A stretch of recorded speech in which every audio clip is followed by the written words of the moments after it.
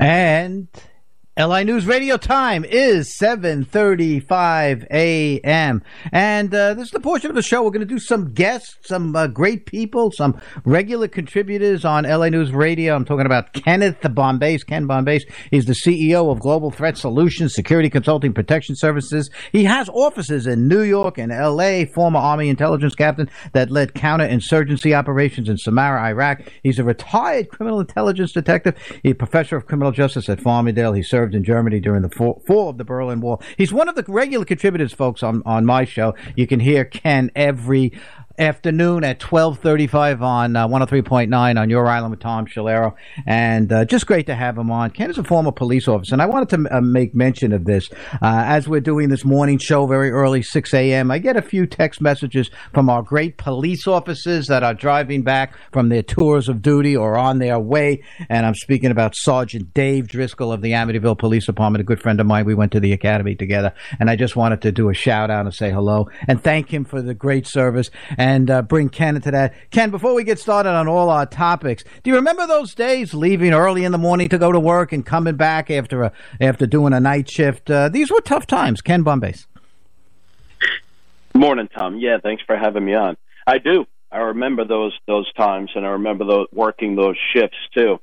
There's a lot of people take it for granted. People doing that every single day, 24 hours a day, have people ready to respond to all of the threats that people face here in Suffolk County. It's something that's very easy to forget about. And I think I'd like, at this time of year, and it's so important that we honor our first responders, because those of us who are going to be cutting the turkey on Christmas Day, they're going to be out there driving our ambulances, our EMTs, and our great police officers like Dave Driscoll and so on. And I think there's no rest for the weary. There's no holidays. It's all a matter of chart days and so on like that. And I think it's important to say that. Do you think, and again, I'm bringing this up now because so many police officers listen to this program, and they listen to JLI in the AM every day, and they listen to my show. And that I don't think we say enough about the hardships of family life and so on. Did you feel that was something that in the years that you went through, you were highly decorated, somebody that people respected? You think that was something that drove you forward and made you continue to do this, because it had to be difficult? It is, and so many times, we worked. Sometimes you'd have to work double shifts. I was a deputy sheriff for over 7 years, and then I moved into the police department and policing. And like I said, many people don't know what it goes into. All the things that you miss too, right? The birthdays and holidays. That there's always someone there at 3 a.m. on Christmas. If you have an emergency, a critical emergency, say an infant stops breathing, there's going to be a police officer there within minutes at your house trying to help you and do the best they can. First responders too.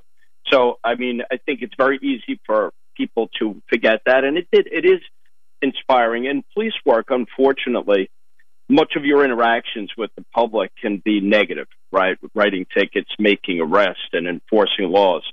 So when you are involved in some interaction that's positive, and you really get to just help people where they're so grateful, that's something I think inspires a lot of people in police work to keep going forward. Those are the people that deserve it, even though sometimes it can be such a thankless job. And I think, and I mention this again for a lot of reasons, because it is the holiday season, but I see so many out there, and I have a pet peeve, and I say it on my show all the time, about these groups that go around with their video cameras, and they bait the police. They try to antagonize them so they can get it on video, and they can get their 1,000 subscribers on that damn YouTube and make money off of it. And I watch this, and I try not to watch it, but I watch it for educational purposes to see what idiots these people are in which to doing that. And I hope some of them are listening right now, because that's what I think about you. You take these great people that do such a job for us and help us, and what Ken Bombase just outlined. And every once in a while, it hits my brain to talk about this, because it just bothers the heck out of me, and it probably always will, in which to do that. But in any case, I'm glad you're on this morning on LA in the AM with Jay Oliver. Once again, I'm Tom Shalero sitting in for Jay. You'll hear Ken will be back on later on at 12:35 on my show. Ken, this whole thing with Title 42, been talking about it. A federal judge did say, no, don't let it expire, Obviously, it was actually the Chief Justice of the Supreme Court. What's wrong with this country of ours that we have an immigration policy that essentially says walk across the river in your bare feet so you don't get wet and come into the country, and that's how you immigrate? I remember talking to my grandfather many, many, many years ago and how they came into Ellis Island, and it was an orderly procedure. It was a little chaotic, but we had an immigration policy. Nobody told them to walk across the East River. I mean, what's that all about, Ken? Yeah, it is troubling. The only thing you could point a finger at, Tom, as far as why this is going on is it's politics. You know, I hear a lot of speculation. Why would somebody want to keep this border? Why would someone want to keep these policies in place when there's obviously so many negative aspects, danger to Americans right now between fentanyl, terrorists, crime, gangs? Why would we want to do this? And not even fair to the people who are trying to come across, you know, in the way they're living and being treated and the dangers that they face crossing the border. So why would anyone support this? And I think there was such a stark difference when this administration took office. It was immediate. The border was we had a great level of security at the border prior to this administration taking office, and then it was almost an immediate turnaround and this influx of people crossing the border and handcuffing the Border Patrol so they weren't able to do their jobs the way they should be doing their jobs. Why would someone want that? And the only answer I could come up with is politics. Why would somebody want this massive influx, no matter what, that comes across that border, despite all the dangers it faces, and politics? And again, just speculation, but you could think that we're letting in millions of people right now, and at the same time, you have Democratic lawmakers pushing for to allow these people to have a expedited path to citizenship. So all you could and granting them asylum, all you could think of is that this is a political move, and that they're increasing voter levels by allowing these people to come in and then trying to push for giving them citizenship so quickly. I can't think of any other reason somebody would want that border to be operating the way it is right now. No one believes it's not a crisis. They may say it's not a crisis in this administration. They don't believe it even. It's a disaster down there. So that's all I could think of is politics. And fortunately, at least till after Christmas now, it's been held off. And maybe there'll be the Supreme Court will rule in favor of saying that this should continue. And one more thing I'll say, Tom, is that, you know, Title 42 is a public health risk, a threat law. That's why this is in place, a policy to protect us, right? So one could easily argue that COVID is still a risk, especially many Democratic lawmakers would argue that COVID is still a risk. So why would we lift it? And I would argue even further that fentanyl is a public health crisis right now. And obviously fentanyl, the risk of fentanyl, a great portion of that is coming across that southern border. So why can't that be the reason we keep Title 42 in place, to keep at least stem the flow of people coming across the border right now? I think obviously you've been reading my mind. I said I was going to bring up fentanyl and the number of overdoses that are occurring in this country. And the year 2022, I understand, is going to be one of the banner years for suicides and also overdoses on deaths. You know, I think what gets a lot of people, and you're kind of hitting on them, is we ask why. Why is this? Why is that? And certainly there's an agenda out there, and I'm not a conspiracy type person, and I never have been. But then I read that the CDC put out a statement last week. I've read this on my show, and basically, this is the exact quotes. Asylum immigrants. Now, again, asylum is the mechanism. That is the doorway that they come in, albeit walking across a river to get in, which makes no sense to me. But asylum immigrants are not a source of COVID. Now, think about that for a second, folks. Those listening, again, Ken Bombay's with me right now. If it's not a source of COVID, then why over the last 2 years they were saying don't go to holiday parties, avoid crowds? In the beginning, there was a national shutdown. But when thousands of people, there's 5,000 people sleeping on the streets of El Paso, Texas, as you and I are speaking right now, okay? And yet CDC says that these immigrants, asylum immigrants, are not a source of COVID. Who are they kidding, Ken Bombay? I mean, how could that be? Yeah. Tell me what I'm missing here, Ken. Yeah, it makes no sense. It's purely political. And I think that, for someone to suggest that it doesn't even make sense saying that these people coming across the border untested, unvaccinated, so many of them, to say that it's not a threat doesn't even make sense. And one of the problems we face, Tom, I think, is that the media is complicit. The media is on board with this message, so they don't challenge it. That's why we need a free media in America, is to push back against policies like this. You should have to have a much better argument than just say they don't pose a threat to people coming over the border. How does that even make sense, medically speaking? It doesn't. So, but the problem is if no one challenges them and no one covers that story the way it should be covered, then it doesn't get exposed for what it is, and it doesn't put pressure on the administration to give us legitimate answers and solutions.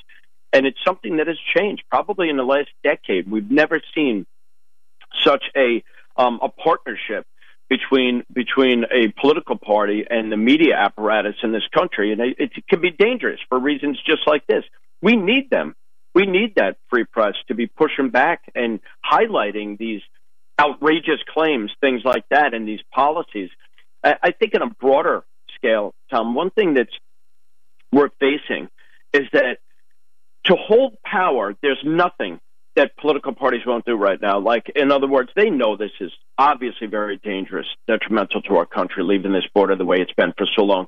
How many people right now, how many possible terrorists have crossed people on the terror watch list? The fentanyl, leading cause of death for so many young people in this country right now.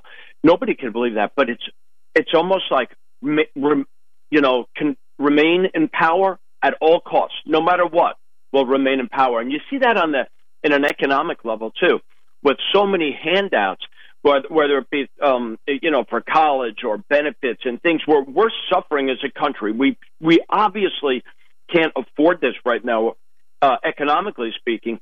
But if they can buy votes and maintain power, at all costs, it doesn't make a difference. Whatever we have to spend, whatever policies we have to put in place, at all costs, as long as we maintain power, that's all that matters. And I think we're seeing a lot of that right now.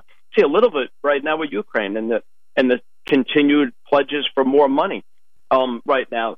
Even though we're suffering economically, we're facing a recession right now. Whatever it takes, that's kind of what we've seen. And I do want to talk about the Ukraine, but just going back to the CDC. Yeah, and I want to remind the folks, this was the organization that said, got to get that vaccination, got to get the vaccination. You got to wear a mask. When you wake up in the morning, put that mask on. In fact, go to sleep with the mask on. I don't know what they were saying. So they made all these issues, all these promulgations, all of what the American people, by the way, dutifully went along with it because they had their trust and faith in government agencies. That is now waning so much right now, particularly when we as rational Americans, and I call us the forgotten middle class, that to try to be led in a direction like this, and it's very upsetting. I lament over what government could be and what I believe government will be as time goes on. But right now we're in a very low point. You bring up the Ukraine; it's something that certainly your background and expertise and what you do, fits right into that. How far can we go with that? I know the Patriot missile batteries are going to be going over there. People have high hopes. I was told that it takes, and you certainly can verify it or not and say maybe it isn't the truth. It takes 5 months to train individuals to be able to utilize that very, very sophisticated weapon that would be a godsend to the Ukrainians to avoid what the Russians are trying to do, is shut down their infrastructure. But in the meantime, if it takes 5 months, how could they be effective in the winter months that are so important? Or does that mean Americans are going to be there firing those damn things off? What do you think? I would say that we're not going to have Americans with boots on the ground firing those weapon systems. I would say that the training, like you mentioned, it takes time. Have they waited too long to supply them with Patriot missile batteries, anti-missile batteries, or air defense systems? Yes, I think they have waited too long, and nothing happens quickly in the military. Especially when you're talking about a force that has zero experience or training in using a system like that. They're going to train these people in Germany, and they're going to have to rotate them through. It's going to take time, and it's at a critical time right now, Tom. Right now, there's a lot of speculation by Ukrainian planners and Western intelligence that Russia's building up for a winter offensive against Ukraine right now. And you listen to the Ukrainian commanders, Tom, they feel that this offensive that they're going to launch could even include a renewed attempt at Kiev, a further push, not just to maintain the territory that Russia now holds, to actually make a renewed push at taking Kiev, which would be devastating. So as much as I will tell you, as much as I completely support Ukraine, and I think the allies should all be supporting Ukraine because they're fighting for all of us right now. This is truly for democracy, and it's fighting a threat, a global threat right now in Vladimir Putin. So I totally support that. What I don't support is the U.S. constantly fronting the bill for everything. And, we've seen this for years. We saw this during the Trump administration where someone finally pushed back. For years and years, our other NATO members have not paid their fair share. And the U.S. always picks up the financial burden of covering so much of the cost for NATO operations. So President Trump had pushed back against that, and it was in the news at the time. And he wanted them to pay their fair share. And at an economic forum where all the European leaders were there, they kind of snubbed him. They weren't happy with him. But, the bottom line is he did get them to pay more then. And I think there needs to be renewed efforts to do that. Right now, they're talking about another immediately $1.8 billion in funding to Ukraine. That's a pledge the U.S. just made. But in this new $1.7 trillion spending bill we have, they're pledging another $45 billion. That'll put us over $100 billion, Tom. And you're looking at our allies like Germany, and you're looking at France. These are powerful nations in Europe, and they spent $1 billion and $1.5 billion respectively. It's not even close. And let's face it, I would argue they have they're at greater risk than we are because they're in mainland Europe. So I think there needs to be a push to have our NATO partners and allies pick up some of the bill here because America, we're suffering right now. I am wholeheartedly behind supporting Ukraine, but I think everyone needs to pitch in for this right now. We're facing a recession. We're suffering economically, and I think that needs to be something that has to be done is to push them for more spending, and I don't think this administration has done that at all. Right on the head. I mean, if I had my vote, I'd put Ken Bombase in the State Department to start negotiating with the NATO, with our NATO allies, and what this is all about. This is turning out to be catastrophic, and as it goes on and on. You talk to anybody that is living in a burned out or a bombed out apartment right now because they got no one else to live, and half of the apartment is blown apart. They don't have electricity. They don't have heat. And I've been speaking to folks over there, and they're saying that this is their living conditions, and they're doing the best they could under that. And yes, the United States of America is the beacon of hope. We know that.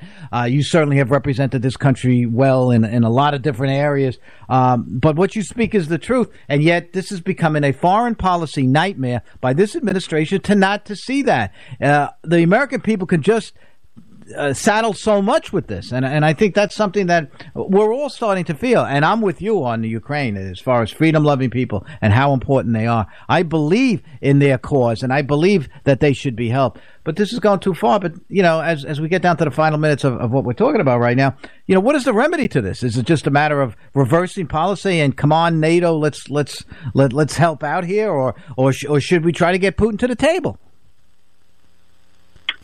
I think any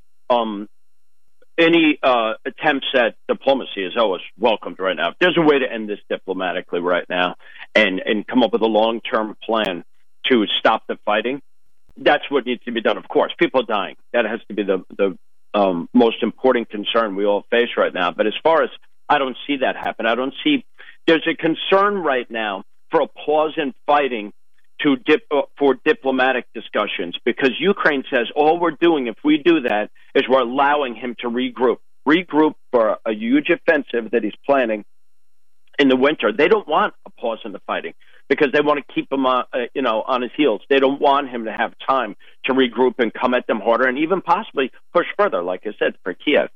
As far as the spending and the support, I remember this time where President Trump had been pushing for them to spend more, and it was leading up to an economic forum.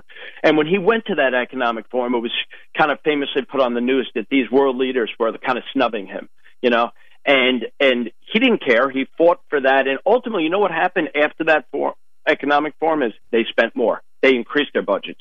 He forced them. He shamed them into doing it. Now, Were they not taking photo ops with him and having a croissant with him? Yeah, probably. I don't need that. As an American, I don't want my leader to be liked. I don't need him to be liked. I need a street fighter, someone who's going to be fighting for Americans every day. And if you have to pressure these people to pay their fair share, then do it. And I am in no way sitting here endorsing President Trump and everything that he's done. I'm not saying that. I'm talking about this topic right now. And this administration is more, it has not pushed back at all with this. All they want to do is pledge more and more money. Of course, everyone wants to support Ukraine, but there's a limit. We have to support our people right here in America, too. So I think that's something that needs to be done. And when people are voting in 2024, they should be considering that. Well, well said, my good friend Ken Bombay. If you didn't get enough of Ken now, 12:35 today, LI News Radio, 103.9 on your island with Tom Schilaro. I am Tom Schilaro. Ken will be back later at 12:35. Ken, we'll talk to you in a little bit, my friend.